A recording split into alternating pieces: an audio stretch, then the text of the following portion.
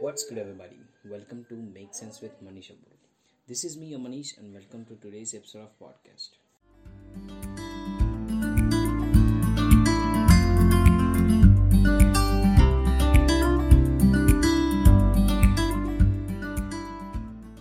I remember since my childhood, one of my friends frequently used to wear black clothes and followed something called Ayyappa Diksha.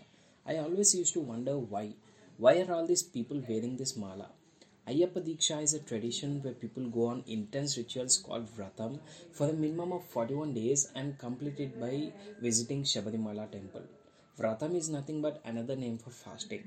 So this Ayyappa Diksha is considered to be very devotional, and the one who follows this Diksha is said to be in the journey of becoming a true devotee. It is a spiritual process, and it is also said that one who wears the mala and follows the tradition finds true purpose in life, as knowing and going close to divinity is the ultimate purpose of human being. So how can one find purpose just like that? No, there's got to be something behind it. And yes, I have got my answer, and let's reveal the science behind it.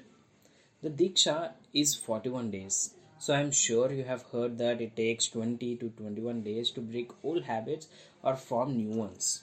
So do you really think 41 is a spiritual number? In my opinion, it is one step closer for a long lasting transformation. Yes, the whole concept of Ayyappa Diksha is self transformation.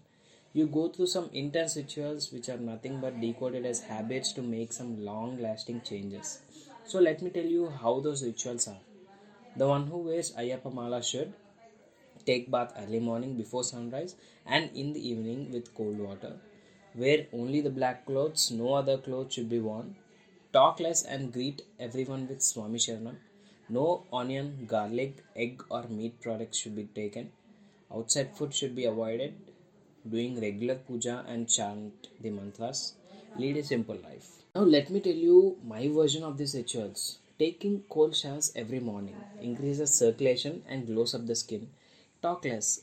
Talking less makes you listen more and you will naturally pay attention to everything that's happening. No onion, garlic, egg, meat or any other outside food is allowed. This lets you start your journey towards Sattvic lifestyle. Sattvic lifestyle is something which is considered to be very pure.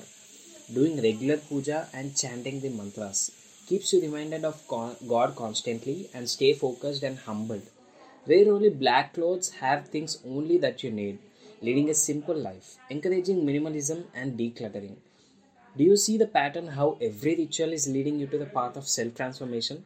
Every ritual done for 41 days is trying to create a habit which sticks in the long term, because generally it takes 21 days to create these new habits and 20 days to get rid of the current habits you have. And now it makes sense, right?